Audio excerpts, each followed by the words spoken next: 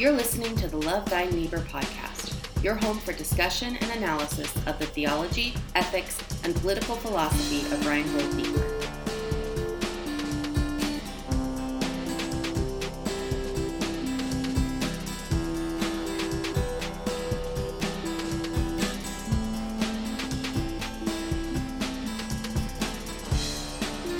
Welcome back to another episode of the Love Thy Niebuhr podcast, the only podcast that is exclusively dedicated to the theology, ethics, and political philosophy of Reinhold Niebuhr. I'm Cliff Bailey, and I'm joined by our other co-hosts, Zach Narrison and Aaron Duncan. And today we have a very special guest, someone who has been a very kind and helpful resource for the podcast in a variety of ways, and been a very kind and helpful resource to each of us individually on some level or another. And that person is Dr. Jeremy Sabella, Professor Jeremy Sabella. Now, before I formally introduce you all to Jeremy, I want to orient our audience to what we've been trying to do in these last few podcasts. A few weeks ago, we started looking into the historical person of Reinhold Niebuhr to try to open up his context and history, a little bit about his personal life, and look at what motivates him as a pastor and a scholar. We just wrapped up our series on Dr. Gary Dorian's take on Niebuhr, culminating in a wonderful interview we had with Dr. Dorian last week, and I hope that you were able to go back and listen to that. And now we turn to Jeremy Sabella's book, An American Conscience.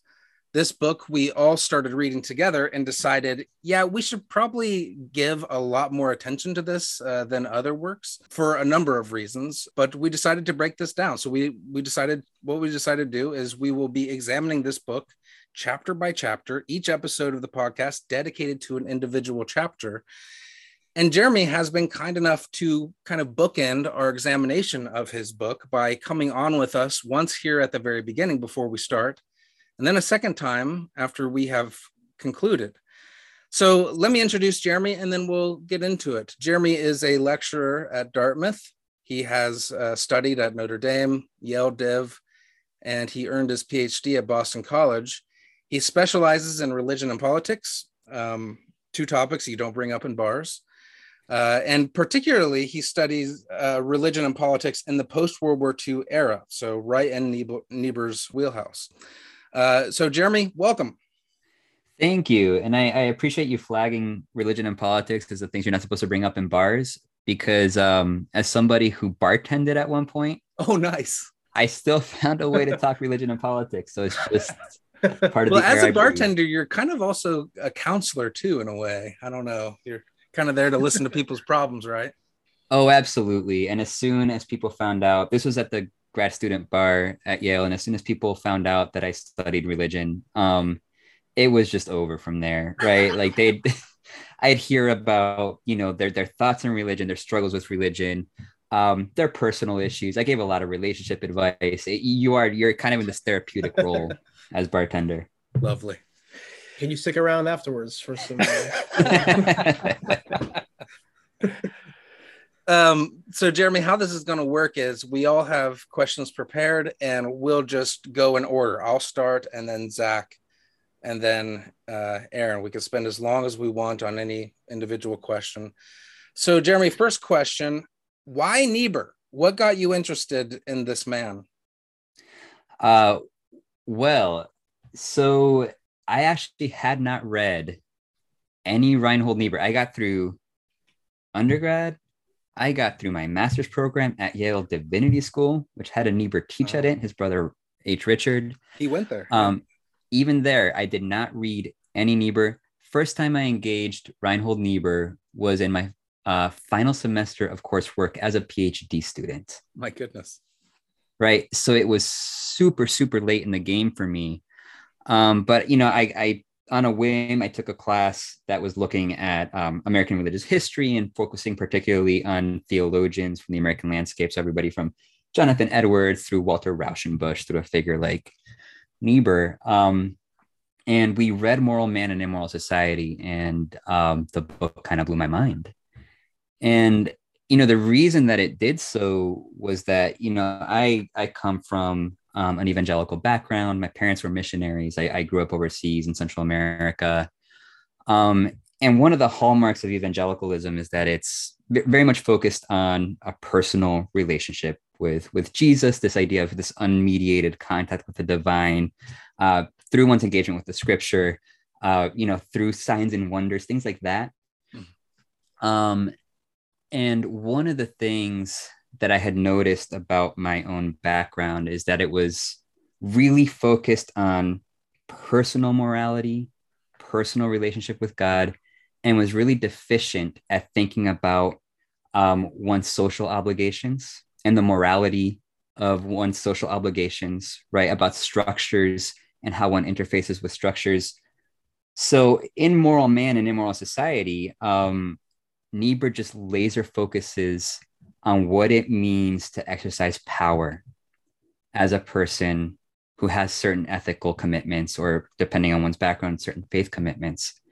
And his conclusion's a sober one in that book, right? Which is basically that there's no such thing as opting out of the power game. If you have any desire to change society in any way, shape, or form, you are playing the power game and you will be using the tools of coercion. So the question doesn't become, do you coerce or not?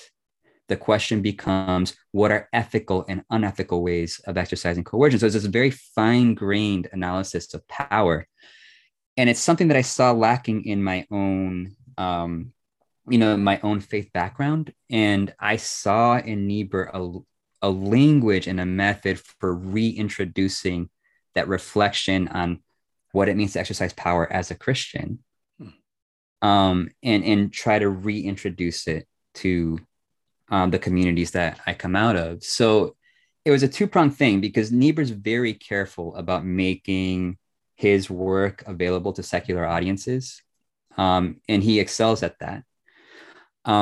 What I ended up doing in my own work is working on exposing this theological underlay to Niebuhr's work, right? It might be expressed in terms that secular audiences could understand and run with, and they did.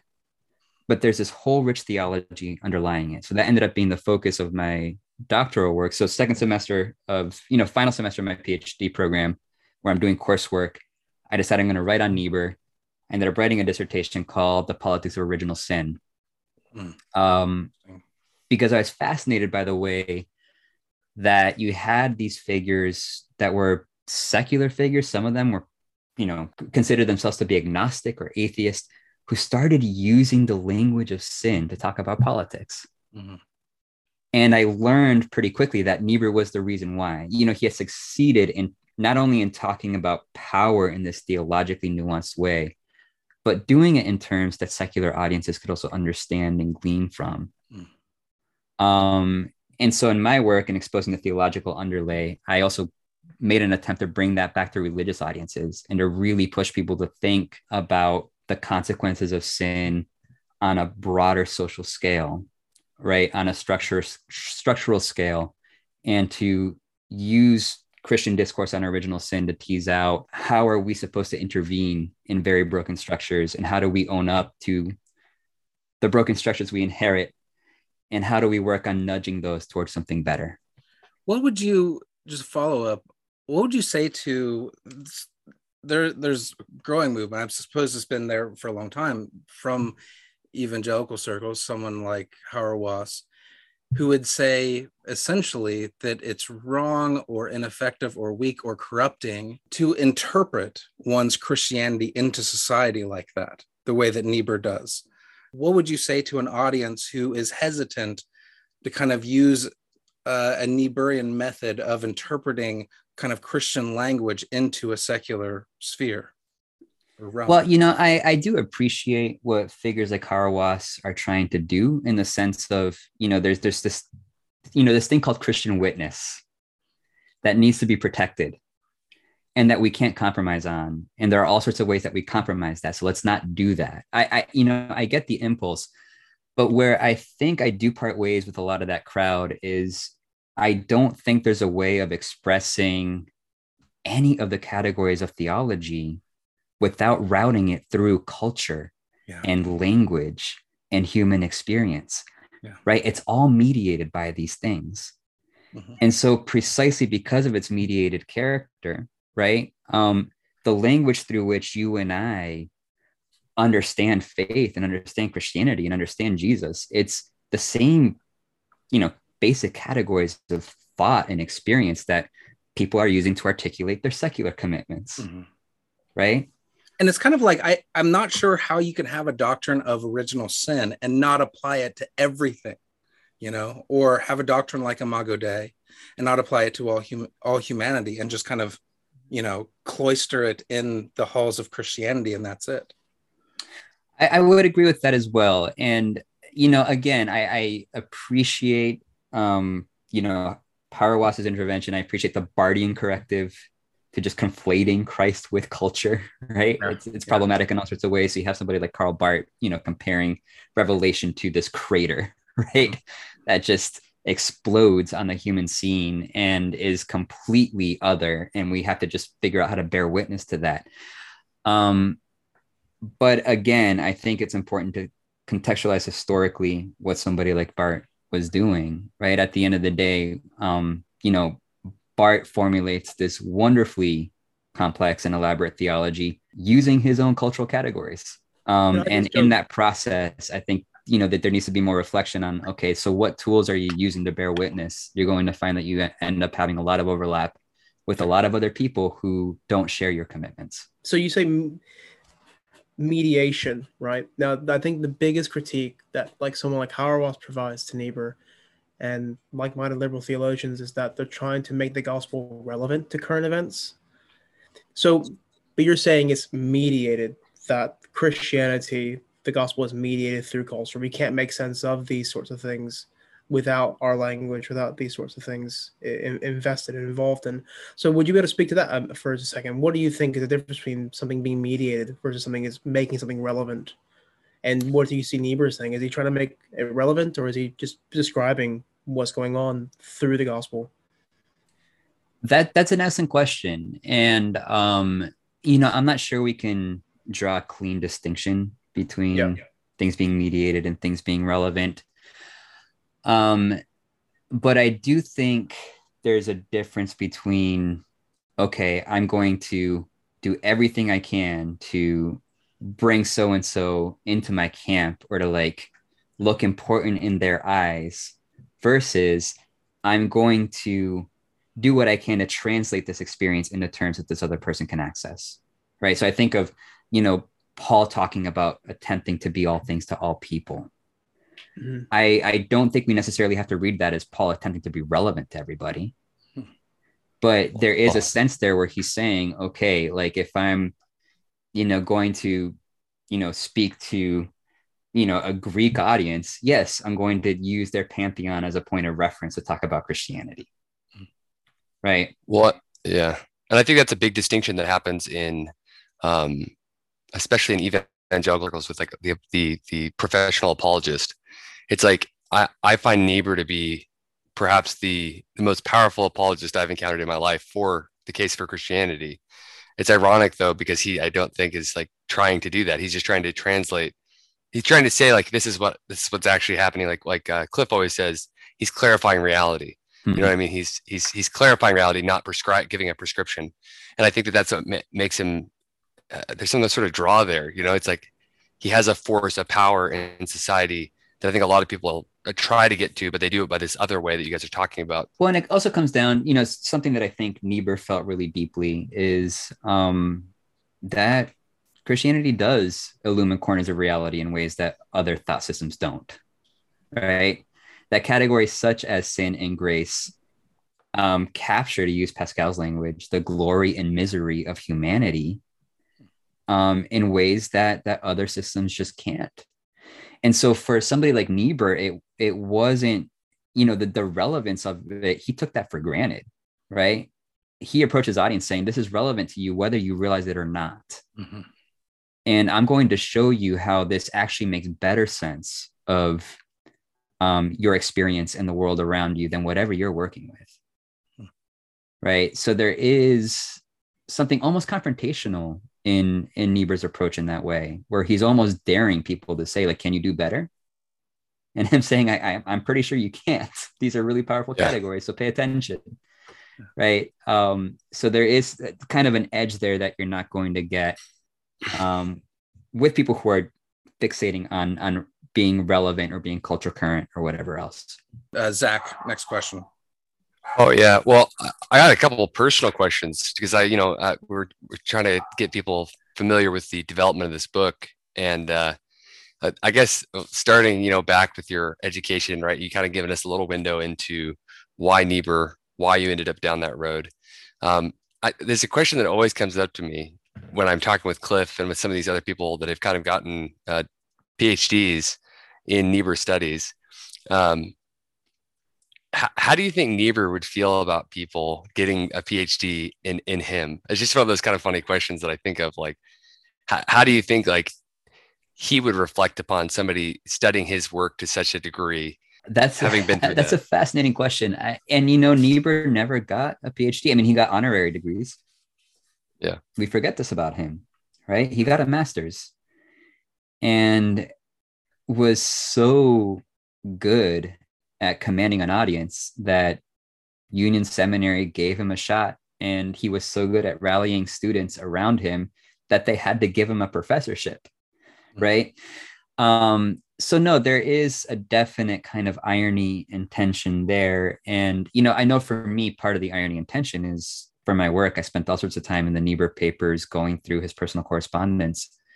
And there's a sense in which you get to know people awkwardly well, where if they were alive, it would be very strange, right? Because these are personal letters, right? Sometimes it's, him and his wife, Ursula, hashing things out while he's traveling abroad, right? And you get this window into like what they're doing to make their marriage work while he's traveling. That's super personal, right? So you have that dimension where you get to know them in uncomfortable ways in that sense. But yeah, I think Niebuhr would really be opposed to being, pigeonholed into a specialty. He was such a generalist in his approach, and he drew so much from everywhere. He was very comfortable just having a layman's understanding of a bunch of different fields and having his own credential be that he had this amazing ability to pull it all together.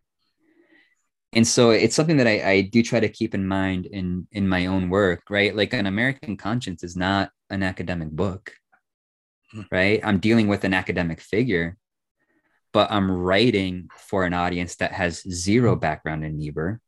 I deliberately, had a wonderful editor who had zero background in Niebuhr. Wow. But that was all part of this, because PhDs by their nature try to force you to specialize, and it's try to honor the fact that this is not a figure that fits into a specialty, and to try to capture his genius for synthesis and for drawing bridges between disciplines as opposed to somebody who fits neatly within a single discipline. Yeah, that's awesome. The book I think captures that really well. Yeah. And for the record, Niebuhr wasn't anti-intellectual or anti the PhD or anything like that. It was just that we've just learned a lot about that when he was at Yale, he found out that I guess academic philosophy was not his thing. The way that it was so rigid. Go ahead, Zach. We've learned a lot about his like insecurities. You know what I mean? Like he's constantly like, yeah, I'm an idiot. I'm an idiot. Like he's constantly like putting it off. And so I'm so curious, because I would love to get, that would be an awesome goal to like eventually get a PhD in Niebuhr studies. I just think of like, there is a certain irony just with how he viewed himself. Like he had a very he looked at himself in a way that was kind of, hey, I'm not that important. I'm not that important. Okay. But he also loved the public spotlight as well, right? So he was constantly preaching and stuff. So yeah, he kind of like he saw like public attention. There's a real tension there. There absolutely is, because he wanted influence, but he was self-conscious about his credentials, right? Like, so he goes to, he writes for the Atlantic when he's like a young man. When he gets to Yale, right, when he's getting his then I think it was a bachelor's of divinity perhaps, but he's at Yale. He describes himself as a mongrel among thoroughbreds. Right after he meets Ursula, he describes himself as a Yahoo from Missouri, right, marrying this Oxford PhD, right? And she So probably you agreed. have all Yeah. these, he is very self-deprecating in that regard, but he did have this, I don't think it's too sharp to call it, almost a disdain for people who got lost in the minutia. Mhm. Right, and the Festschrift that was written for him in the mid 1950s, he talks about himself as saying, like, yeah, because you have this lineup of all these very accomplished figures who are writing about his thought, and he says, I could never get myself to be interested in the finer points of philosophy, right? That was just never the thing that captured my attention. So when people criticize me for not being a good specialist or not fitting this or that category, they're right, because that was never what captured me to begin with. Which was precisely Tillich's critique of him, is that he has no epistemology. He just begins knowing. Right? Yeah, no, it's such a great moment of academic shade, right? Damning with faint praise, where he's like, basically says, Reinhold doesn't tell you how he knows. He just, goes on knowing, and then leaves you with the convincing power to contend with the convincing power of his thought. And so you do get a sense of those two taking shots at each other there. I love that book. I think it's Kegley, but it's kind of bringing together a lot of his contemporaries to write about Niebuhr. And Emil Brunner talks about how I know that he uses me and he never cites me. I love that. Yeah, and it's the same anxiety that Niebuhr, because I think again, it's just he was synthesizing from everywhere. I think he would have been a very interesting thinker in the social media age, in the internet age, because he was just constantly pulling from everywhere. He had these anxieties about the Serenity Prayer, about whether, like, he was the author, like that's what the historical research indicates, but he carried around this idea, like, did this just like lodge itself in my brain from something I read many years ago? Yeah. And I just ended up writing it out one Sunday in the early 30s.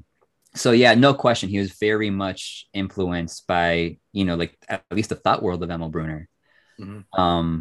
But let's face it, did things that Emil Brunner never did. Oh yeah, absolutely. Yeah. Absolutely. Aaron? I've got a couple questions, but I guess this is a two-parter, so I'll take it in two parts. So you say that you never read anything by Niebuhr until the last semester of your coursework to your PhD, before you decided what you were going to write on. Did you hear anything about Niebuhr before then? If so, what were your preconceptions about Niebuhr? And then after you did this project, or even maybe including your PhD in this, what changed your preconceptions about Niebuhr, if any? I came with remarkably few preconceptions. There was an article, I remember, the New York Times magazine had an article on Niebuhr. I think this was maybe in 2004, right? I saw it, or 2005. I saw it. One of my roommates, when I was getting my master's, had the magazine, and it was like basically the theologian of power, right? Which grabbed my attention. So I read a little bit about Reinhold Niebuhr. And for variety of reasons, it was just like a glancing, like, oh, this is kind of interesting, right? You have the theologians being taken seriously as the person who's theorizing power. But I think what really primed me to pick up Niebuhr, 5 or 6 years later, and really gravitate toward his thought, because this was an article about him, this wasn't his actual thought, was engaging Augustine. Because once again, it's speaking out of my faith background. It's one of the paradoxes of evangelicalism, where as much as it likes to talk about sin, it actually doesn't take sin all that seriously. And that's a big part of the problem, right? Sin basically is akin to cleaning up your act, right? Stop drinking, stop sleeping around, right? Clean up your language, don't use curse words. Etiquette. And basically, transform yourself into a respectable member of the middle class. If you do that, you're saved. And that sounds harsh, but and it's caricature on some level, but there's truth to that caricature, right? It has a hard time, because it's so focused on the person, of thinking of sin as, something that we get trapped in spite of our best selves, right? Not just when we're behaving badly. And in Augustine's writing, I found a much more robust account of original sin, how it affects us personally, right? But also how it just spirals out into society, right? And that's where a book like The City of God was important to my formation, right? Because you have Augustine basically saying that libido dominandi, right? That lust for domination that we see manifest, and he's explicit about this. It manifests in the patriarchal relationship between the Roman patrician and his wife, spirals out from the family to infect all of society, right? And the empire can't quit this lust for domination. And that's part of what the healing power of grace does, is it heals this thing that has infected the whole. So after sitting in Augustine's world, because in my earlier portion of my PhD program, I thought I was going to do history of Christianity work, on something with Augustine. But again, I confess my own, frustration with a nicer points of pure theology, right? I kept feeling like when I'd engage Augustinians, I just get lost in the weeds and ask myself, why does any of this matter to anyone outside of this tiny little specialty? That's why Niebuhr was such a breath of fresh air, because I encountered him, a moral man in a moral society. It was clear to me that this is somebody who had engaged Augustine, right? And understood particularly Augustine's understanding of sin and its social implications. And also somebody who was purely concerned with what does a figure like Augustine mean right now, right? How does it help us deal with the problems that, in Niebuhr's case, they were facing at the height of the Great Depression, when it really felt like American society was about to fly apart. It's not unlike how Augustine felt about the Roman Empire when he's writing The City of God. And it's not unlike how we feel right now in 2022. Yeah. Right. And so to me, there is this thread that runs through there from, Augustine and his context of watching an empire crumble to our own context of watching our own empire crumble and trying to salvage the good in it, right? And redirect the good in it while also being honest about the problem. And it's something I see in my own, the faith tradition that I come out of, is a real difficulty with being honest about the depth and extent of the problem. I have, so my next question is, so kind of getting back to the book. This book, An American Conscience, was written to be a companion piece to the documentary of the same name, which I believe aired on PBS and can be purchased online. I bought the DVD on Amazon, but I think there are a number of places you can get it. I understand you did a tour with several other scholars and people who were involved in that documentary to promote this documentary and book. First, what was that like? And did you learn anything from anyone who you spent time with, or even someone who came up and started ranting about Niebuhr? Yeah, no, it was, it's funny how the butterfly effect works. The idea that a butterfly can flap its wings in one part of the world and you end up with storms in the other part. Because the butterfly effect moment for the documentary was, I kid you not, a Sufjan Stevens concert. Oh, wow. I was attending a Sufjan Stevens concert in Brooklyn. I think this was in 2010, around that time, and ran into a friend of mine named Caleb Maskell, who at the time was getting his PhD at Princeton. And I had just, like recently started working on Niebuhr and was thinking about this Niebuhr dissertation. So we just talked, we caught up. I explained to him what I was working on. And he says to me, have you heard of this scholar named Andrew Finstwin? He just wrote a book called Original Sin in Everyday Protestants. He's somebody you might want to connect with. So I took Caleb's advice, followed up with Andrew Finstwin. We met up, I think it was 2011 at the AAR. He'd given Finstwin had given a presentation. We met up afterward and talked and just, hit it off. So that was 2011. I struck up this friendship with Andrew Finstwin, and he from there went on to become the dean of the Honors College at Boise State. But in 2014, I got a call from Finstwin kind of out of the blue. He's also a Boston College grad, by the way. So we had that in common as well, and had conversations around Niebuhr leading up to this. But he called me out of the blue. He had just finished, at this big project, I think it was with Grant Wacker, called the Worlds of Billy Graham. And there was a documentary component to this project.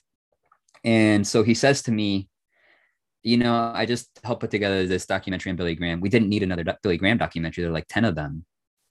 What we need is a documentary on Niebuhr. What do you think? Can does that sound interesting to you? And are you willing to do the legwork for helping me with the grant writing and getting the work out there? And so, I said yes. And obviously I had my skepticism. Can we generate interest in Niebuhr in this way? But I thought, it's worth a shot, especially if somebody like Andrew, who has some institutional standing, is willing to make phone calls.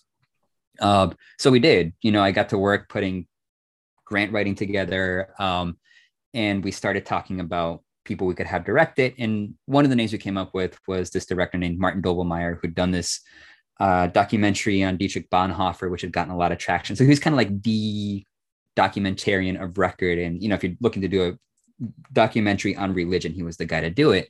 Mm-hmm.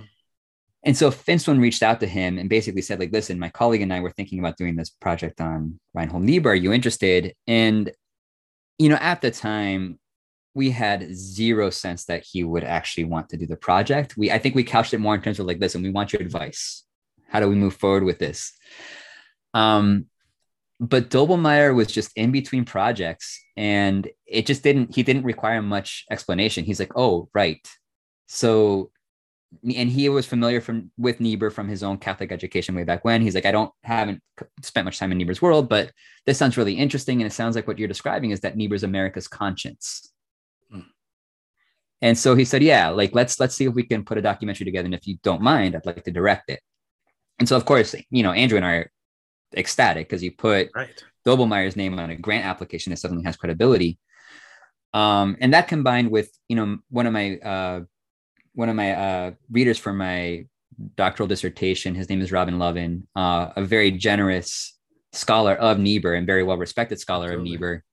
Who, again, I cold called when I started my Niebuhr work on Niebuhr, and he agreed to be a part of the dissertation. So it just kind of, with Doblmeier and Lovin as supporters for a grant writing, it got traction. So, the Lilly Endowment jumped in and gave us a lot of money. Arthur Vining Davis jumped in, gave us money.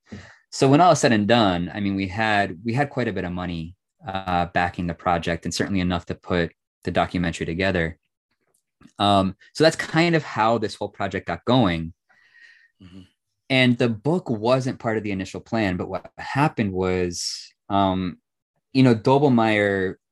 was aware of the fact that he was coming to Niebuhr fresh. Like, he hadn't read Niebuhr. Mm-hmm. So he basically flew me to his offices in Alexandria, Virginia, was like, listen, like, help me digest as much Niebuhr as possible in as short a time as possible. You were very central then to even coming up with the documentary. Yes, I was. And like, Finstwin was the one who said, we need to do a documentary. Mm-hmm. The process from there on in, I've been a part of that all the way through. And I'll tell you what, for somebody in my position who just done a, PhD where I focused on Niebuhr, to have a director be like, listen, I'll fly you down to my offices where I'll just take notes on you talking about Niebuhr. My goodness. Right. It was like, I was just like, I'm like the world's only Niebuhr consultant. This is fantastic. And, but, Doblmeier and I really clicked. I think it was like this kind of like mutual appreciation thing. Like, I appreciated obviously him giving all this attention to Niebuhr. And I think he appreciated my ability to break Niebuhr down in ways that he can then repurpose for the documentary. But, fairly early on in the project, I have a conversation with Doblmeier, and he's like, listen, these PBS documentaries have to be an hour long, right? We don't have wiggle room there. Ouch. We're going to interview, like, I forget what the final number was, but, 12 or 13 people, each for an hour, maybe more, right? He's like, we're going to have 20 hours worth of footage, and the vast majority of it will end up on the cutting room floor. But what if I had my people give you transcripts? You could turn the transcripts into a book. Oh, wow. So that's cool. How the book project ended up becoming a part of it. But yeah, and again, I'm, indebted to the generosity of Martin Doblmeier, because he flew me down for a bunch of the interviews, right? I got to sit in and listen to Gary Dorian and Cornel West give their interviews. I watched Jimmy Carter give his interview. Susanna Heschel, I was present for her interview. So I was able to be there for a bunch of these and ask follow-up questions. And That's cool. Yeah, it was really gratifying to watch. There were a couple of points where my follow-up questions generated the sound bites that got into the documentary. Right. So that was like, kind of like a personal vanity level. It was cool to see like, oh, right, I'm the one that got that quote that made it into the final cut. No kidding. Wow. Yeah. We're all was cheesing. it you that wrote to these people, to Cornel West, Jimmy Carter and company, or was it Doppelmayr who contacted all these people? So there was some division of labor there. Jimmy Carter, that was his connections. So Doppelmayr, I mean, he's interviewed Bill Clinton before, so he has the connections to do that sort of thing. So he's the one who contacted, who reached out to a figure like Jimmy Carter. I did most of the other contact work, right? And again, like, nobody knows who I am. I'm like a recently minted PhD, but it was the credibility attached to like my email with, oh, by the way, like this dean from Boise State and this like known filmmaker are part of this project, and we have funding from these organizations. Are you interested? That's what gave the pitch its credibility at the end of the day. So you interview all these really big people in theology today. If you could release the transcripts or like the full video of any one of them, just one of them, who would it be? Oh man, just one of them. Listen, this will sound like a cop-out, but it's got to be the case. Cornel West. That's immediately who I thought I would kill, to hear him speak for an hour just off the cuff. Yeah, and he just has such, he's described himself in the past as basically doing the intellectual equivalent of jazz. And you really see that when he's interviewing, because like, obviously he's very well read and he's thought about this all deeply. But by the time that he's, in the room interviewing, he's just riffing. He's just really talented at riffing. But no, that was a really fun interview to watch. And, part of what was neat about it is because I was able to ask a follow-up question. I'd watched him back in 2011 give a talk on Niebuhr. There's a symposium on Niebuhr at Princeton. He was still at Princeton at the time. And everyone else at this thing basically gave a stuffy academic paper on Niebuhr. Then you have West go up for his talk. He doesn't have a transcript. He doesn't have anything. He just goes up, leans on the podium. First words out of his mouth are, "When I think about Reinhold Niebuhr, I shudder, I shake, and I tremble." And then he went on to give this like brilliant talk on Niebuhr and like the experience of like having Niebuhr's office during his time at Union, and was very clear about the shortcomings that he saw in Niebuhr, but it was like overwhelmingly appreciative on the balance. And so at the end of his interview, Doppelmayr, after he had asked his questions, turned to me, he's like, "Jeremy, do you have any other questions you'd like to ask?" And so all I said to Wes was, I heard you speak about Niebuhr at Princeton, and you started the talk by saying that Niebuhr made you tremble. Could you say more about that? And it was almost verbatim, right? Like he just like leans down. He's like, "Oh, right. So he leans down to the microphone. He's like, Reinhold Niebuhr makes me shake and tremble when I think of the depths of his courage." And then he gave this beautiful quote, right, that made it into the film, that closes off the book, right? Because he's basically, Niebuhr's this one of the great, spirits of the species that helps you go to the edge of the abyss and walk out on nothing and land on something. Right? It's this incredible quote, right? And it's just off the cuff by triggering this memory of a talk he gave 5 years earlier. The guy's crazy. I love that he is jazz, man. He is. Have you seen that? I think it's called Examined Life, the documentary that has like West and Zizek and Butler, I think, singer. Yeah, he's like, Cornell is like in the back of a taxi cab, just like leaning forward, and he's just riffing the whole time, and it's just mind-blowing stuff. It's amazing. Well, no, and I actually had kind of a parallel moment because this is once the documentary was done. We had just done an event at Harvard Divinity School, and a bunch of us were going out to dinner afterward, including Cornel West and Finstwin. For whatever reason, I was driving the car with Finstwin and West in it. And was West in the back? he insisted, like, because like we're deferring, right? Because it's Cornell West. Like, of course you're going to defer. And we're like, Dr. West, please sit in the front. Please seat shotgun, man. And he's just like, no. I'm going in the back, Vince, when you sit in the front. And sure enough, on our way to the restaurant, he just like leans in from the middle seat in the back and we just chat. And it was like the funniest, because like one of the things we were asking him is like because he had just like been, on Fox News, he'd gone on and talked to Hannity. And so we're asking him about like the experiences of going on these Fox News shows. And it was just great. Like because it was like this very kind of unguarded moment where he's just talking about his experiences of being in these worlds and how he navigates it. And also just talked, like what really caught me off guard with that conversation, he talked about Alistair McIntyre. Right. And was basically like, you got to wonder sometimes if McIntyre was onto something, right? Can religion survive in the public square, or is the best we can do is to go off into our enclaves? Mm-hmm. And that was just such a striking thing to hear from somebody who's so committed to Christianity in the public square. No kidding. Yeah. I had a follow-up question to Cliff's question. Is there anybody, because there's one figure, right, that I like as you're doing these interviews for this documentary, that I think is like missing, right? And I know was there anybody you guys really wanted to get on there, but you weren't able to just because of logistics, or maybe they just, they're busy. So like the person I'm thinking of is like, I would have been fascinated to hear what Barack Obama had to say. Hey man, about Niebuhr. We tried. Oh, okay. And I actually think it came down to the fact that it was the last year of his presidency. I think if it were earlier, he would have said yes, because it wasn't like people got back to us. It wasn't like we got brushed off. They're just like, listen, there is 0 daylight in Obama's schedule. Right. Like there's just no way to schedule it. And I'm inclined to believe it, right? You think of what was going down in summer of 2016, it would have been really, really tough. So no, we would have loved to hear Obama on it. Would have really loved to hear James Cone. Yeah. Right. And it was, that was another neat moment. This is, after we did the kind of like screening that launched our screenings at Union Seminary. We had a dinner after that, on Union Seminary grounds, and I got to chat with James Cone and Cornell West at the same time. Wow. Amazing experience.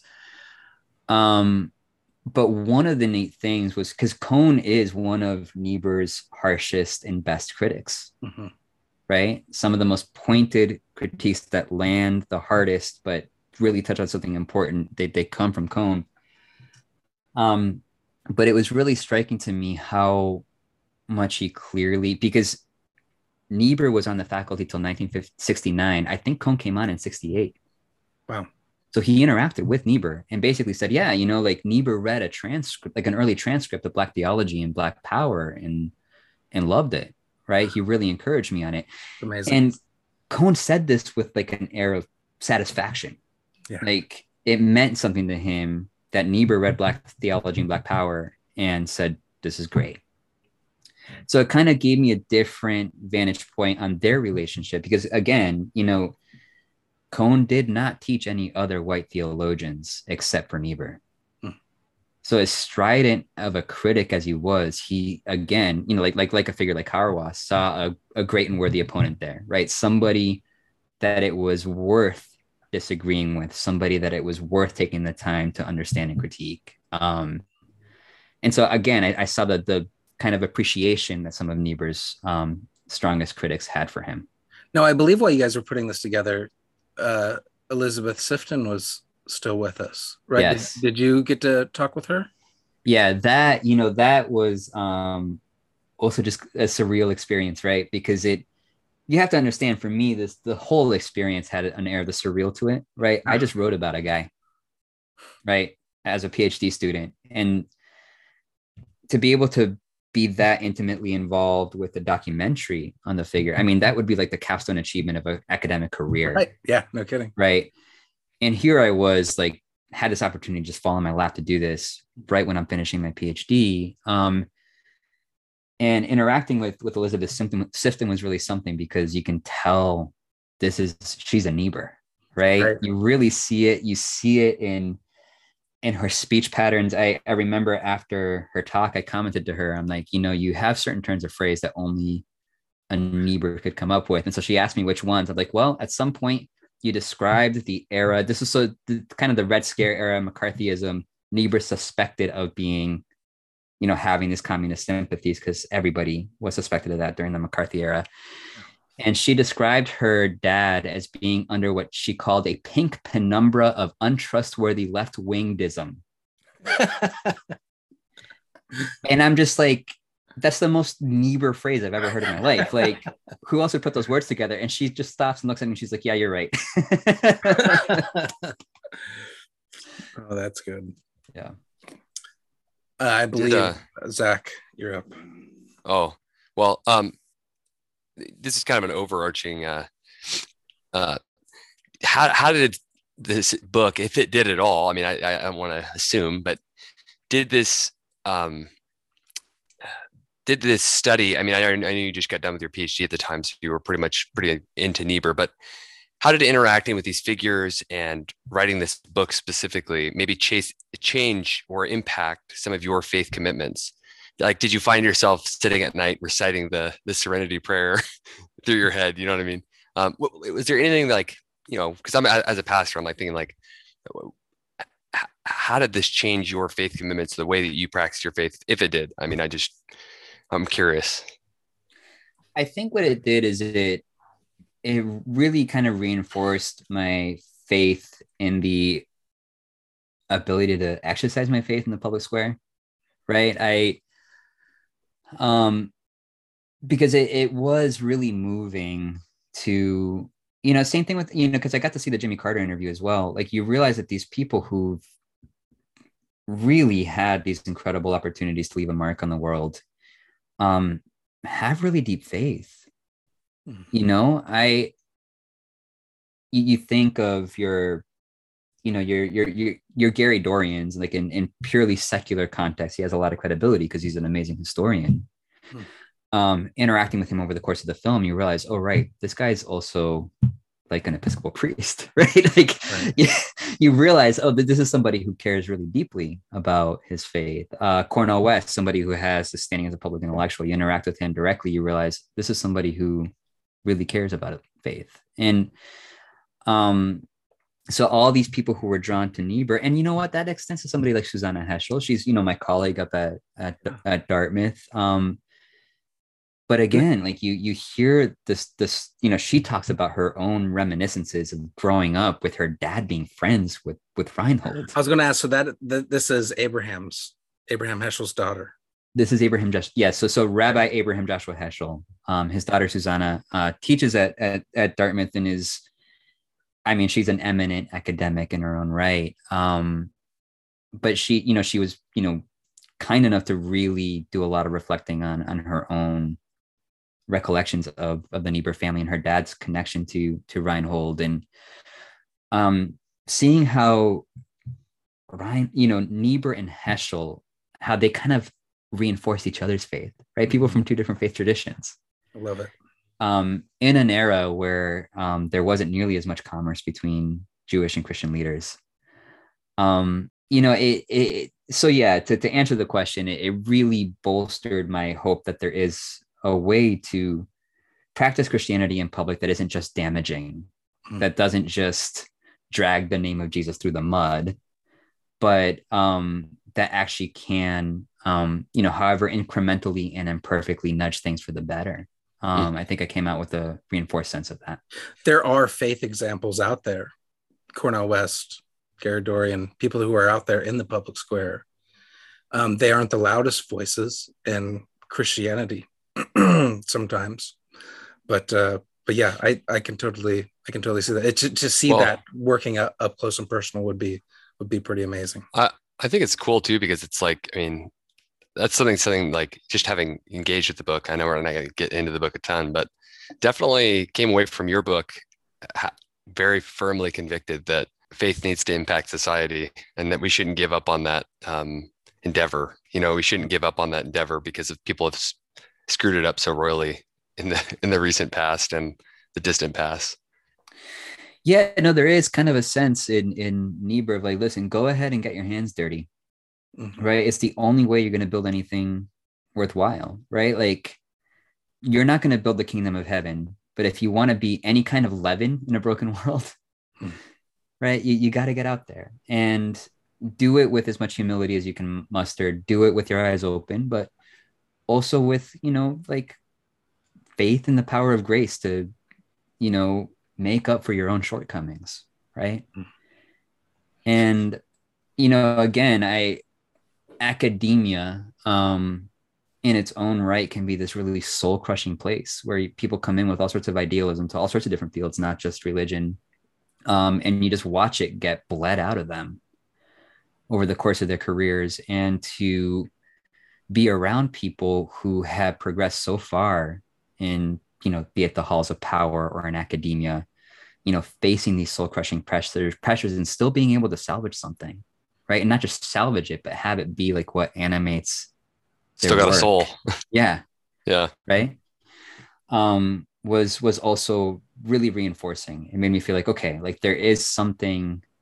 Yes, it can be soul crushing to get out there, get your hands dirty, and like go dive right into the belly of the beast, right? But faith can sustain us in that, and I did draw a lot of inspiration in that regard. So we have just enough time for each of us to ask one more question. So this will be my last. Writing a biographical sketch about Niebuhr, just like writing about any theologian, can be difficult. There are many things to balance. Many become over theological and don't convey the life of the theologian much. Some kind of become atomistic and miss kind of the forest for the trees a bit. But you did a great job. Without getting too into the book, you do an excellent job of striking a balance here. Honestly, probably the best that I've seen. And I've read, and they all offer something different. Like Fox's biography does something different than what you're trying to do here, for example. But you do strike an excellent balance here. And I came out of this, I think, with a fuller understanding of Niebuhr and how his life integrated with his thought. And I'm wondering if you came away from writing this with a new perspective on the man as well.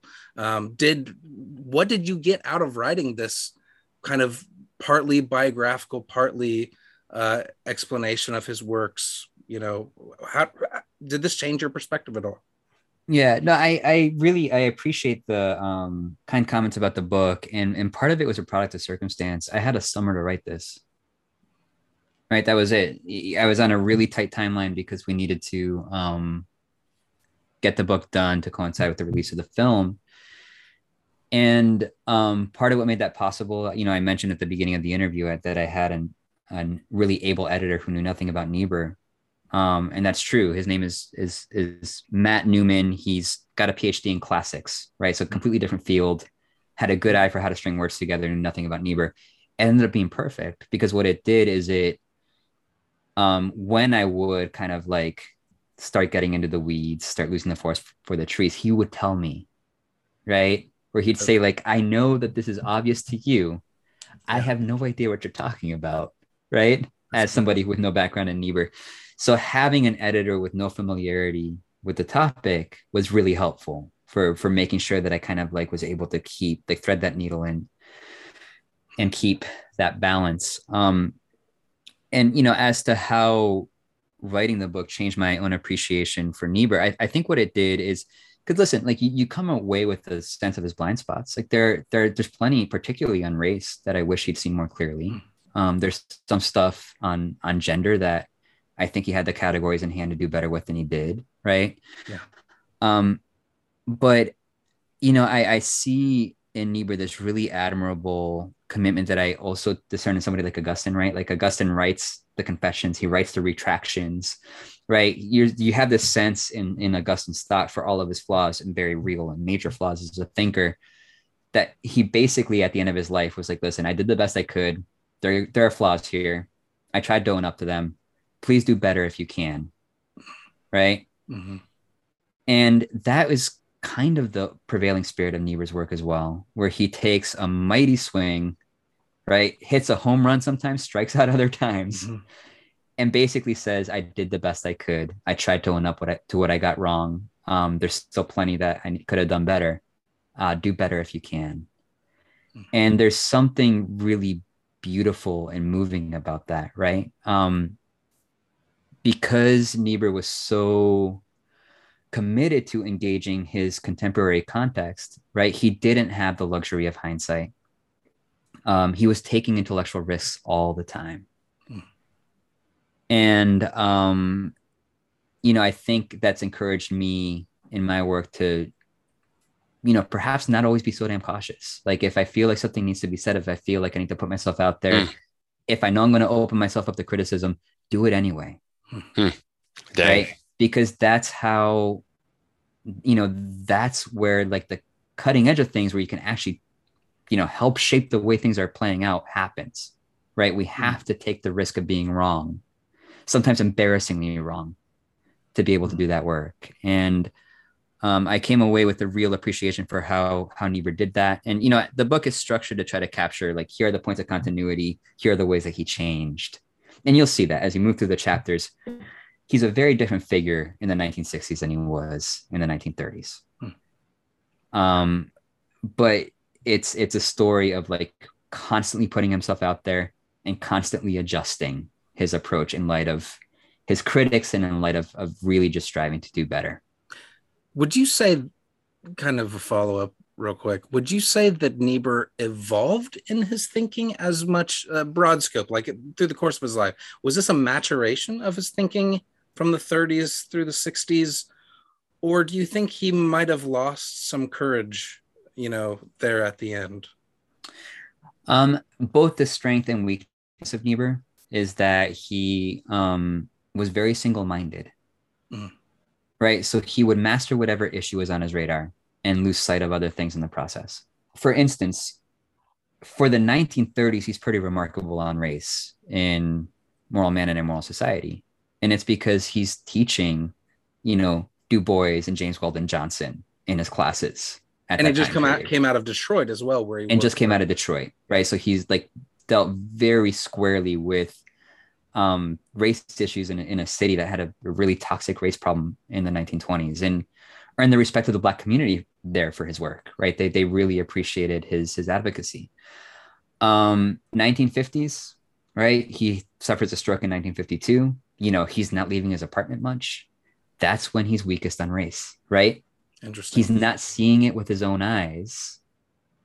So he's not able to wrap his mind around it, and is like encouraging moderation at precise moments when the movement really needs a push and really needs figures like Niebuhr to use their clout to push. Well, I have sort of a connected question to that, because my final question for you actually has to do, there's a guy on Twitter, his account was called Reinhold Niebuhr. Reinhold Niebuhr. And so I reached out to him to just kind of see what the deal was with that. And apparently he says he's a historian, he teaches somewhere, he didn't specify. But I kind of asked him, like, why, like, what did you think about him? And he's like, well, I think it's a perfect blend of history because Niebuhr wanted to be a pop star. But then he goes on and he says, I kind of asked for more explanation because I was just so curious how he arrived at this, because it just didn't strike me the same way. And so he says, fame, influence seems to be something he was really interested in. And I think it's worth noting the way that the major changes in his thought between World War I and Cold War tended to align with the shift of public opinion. World War I pacifist, New Deal socialist, Cold War realist. And so he's kind of accusing Niebuhr of just kind of following the times in terms of his opinion is more just the popular opinion, whereas I see him more being somebody that's actually shaping those opinions that we would call like Cold War realist, like things like that. So I was just curious, kind of like, I don't know, I think it's kind of a harsh assessment. But yeah, no, it is. And I think it's a wrong assessment. I will say Reinhold Niebuhr Tumblr is hilarious. And it's worth looking up. But yeah, so like, going back to the race example, he gets much better on race again in the 60s, right? I think it's because of his relationship with Abraham Joshua Heschel, who was attending the marches and could report back to him, here's what's happening, right? And so you have him rediscover some of his former fire, like his best writings on race are from the 30s and the 60s. Also some good stuff, by the way, on, Black soldiers returning and getting shut out of the GI Bill. he saw it as a problem and was very vocal about it as a problem. So he recovers that edge. As to the point, was he like being shaped by his times or was he shaping them? The way I read Niebuhr is he showcases the value of theology for those who are engaged in public scholarship. Because to my mind, what theology gave him, what his theological framework gave him, was a vantage point from which to see just a little farther around the corner than other people around him. Right? So yeah, he's not leading the curve by much, but it's by enough. Like where I really disagree with this assessment of Niebuhr, like following the times, he was an interventionist long before that was a popular position. He was calling attention to what was happening to Jews in Europe in the early 1930s. That's way before other Americans were. And that's part of why Jewish thinkers have such a fondness for Niebuhr. I mean, this is a German American. Let's remember that. But what they see in Niebuhr is somebody who saw the problem and was outspoken about it long before other pastors were even paying attention. And, when he was making the case for intervention, it was not the popular position at all. Yeah, he disagreed with his brother over Japanese intervention, right? Pretty Absolutely. I think that was in the 30s. Yeah, and to H. Richard's credit, H. Richard had very principled reasons for taking that position. America Firsters did not. Their pacifism was laden with all this other nativist nonsense, right? And Niebuhr called them out on it. When we talk about Niebuhr's argument with pacifists during this period, it's important to remember that the pacifism of the 30s and 40s was not the pacifism that emerged after, right? The pacifists who responded to Niebuhr had a much more well-articulated and forceful position than the one that he was contending with when he was making the case for entry into World War II. So all that to say, Zach, no, I do disagree with that position. I think he helped shape the world that he inhabited, and it didn't always go well. Like his version of Cold War realism was very different than the one that won out. The version that won out, I talk about this a little bit in the book, the kind of like Henry Luce, America's too weak, we need to do everything to strengthen America's resolve. That was not Niebuhr, right? His version of it was, we're a country with overwhelming power. Let's be very careful and thoughtful about how we use it. That's not the version that won out. So yeah, I obviously he's shaped by his times, and there are all sorts of ways that we can see him as a product of his times. But I think he was one of the main shapers, and in many instances was not nearly as influential on certain aspects of the world that emerged as we often think of him as being. Yeah. Well, and that's definitely in my opinion. I just thought it was kind of funny because, he obviously he's looking at it from a more, he's not a fan, right? Niebuhr hasn't obviously shaped his life in some way. And so I'm always looking for that person who's a critic of Niebuhr because I want to know, like, am I fangirling too much? You know what I mean? Like, I'm looking for that. But I didn't think that assessment was super, just from what I've read. I mean, even I think of like reading Leaves from the Notebook of a Tame Cynic and his engagement with race, even the 1910s to 1920s, it seems like really early compared to some of the other people at the time. Yeah, like one of the hallmarks of what makes Niebuhr is the fact that he bucks, people who thought that they already agreed with him. And, he breaks with them. Yeah, good. Aaron, did you have a closing question? Yes. So I've been sitting here for the past 5 minutes, considering the question I wanted to ask. I have a serious one, but this is the last question. I think I should end it on a light note. So there are 2 questions. You can answer as freely as you want. If you are constrained by the information, please feel free not to answer. You've mentioned previously in the podcast that you're working quite intimately with Niebuhr and his wife through his letters. In the entire corpus of his letters, did you find anything really weird or any funny little anecdotes you want to share? And then the second question is, if the Love Thy Neighbor podcast started to sell merch, what kind of merch would you like to see on display? You want a free mug? Oh man, I love those two questions. So I one of the things that like I had me cracking up, like, you know, in the archives of the Library of Congress was the letters when he and Ursula were courting, right? Like you just watch this like intellectual giant just fall completely flat. Like he tries out like pet names and she tells him in so many words, like, dude, no, like this is not you. Don't call me kid. Don't call me these, like, no, just don't, just stop. That's funny. That is funny. And so you get a sense of their dynamic that way, where you're just like, yeah, this guy's like intellectually brilliant and completely flat-footed when it comes to like being smooth in personal letters. But the other thing that I loved was like, so when he's, you know, at the World Council of Churches in I think it was 1948. Don't quote me on that. I might have the date wrong, but it's like in the late 40s. And he's just talking about his frustrations with Karl Barth. It's just so funny because like you get this sense of like his deep admiration. Like, he really admires Barth and also just finds Barth completely frustrating, where he's like, listen, this guy, and this is almost a direct quote, Barth is brilliant. He's both a poet and a prophet. And I do not understand how somebody with this level of brilliance is so bad at interacting with other people. And so he's just like venting to his wife about Barth, right? But it's just like this beautiful thing. And then he talks later on, he's like, yeah, you know, Barth and I like shared a beer, and he apologized for like the sharp thing he said. And he was very charming and very nice, right? So it's just, you get a whole human side to these giants in the field. Oh man, the merch question.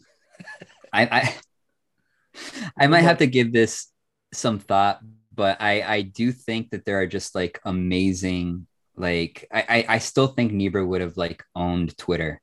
Like he's so sharp with the one-liners, and like finding some really great out of context one-liners to slap on a mug, I think could be pretty great. I'm imagining like a black T-shirt just with white writing is just, that's stupid. just having that on there, I just thought Reinhold Niebuhr, like, or like a comment about like the stupidity of the average man, right? Like, yeah, no, for sure. No, but one of my favorite anecdotes that we got from Elizabeth Sifton is she, you know, like when his health was ailing later on in life, one of the things that people would do to cheer him up is find like just what she describes as the most ghastly examples of Serenity Prayer kitsch, right? So like whatever kitschy use of the prayer, like whether it's on a keychain or a coffee mug or whatever else, just send it to him because it would get him to crack up. Oh my gosh. That'd be great.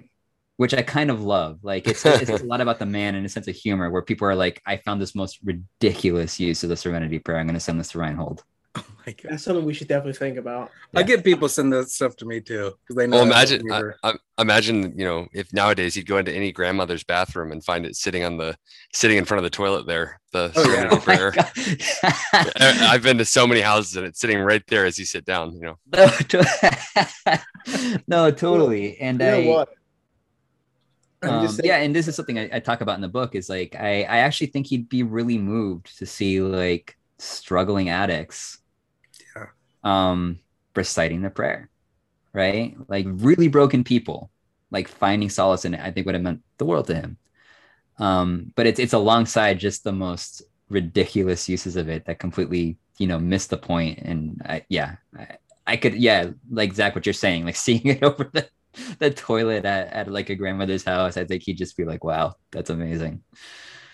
Well, that probably about does it for today. I want to thank Jeremy again for joining us. It was great conversation as usual. Really appreciate it. And we look forward to talking to you again after we wrap up with the book. And thank you all again for listening. Give us a like and a subscribe, and be sure to follow us on Twitter at Love Thy Niebuhr for news and updates.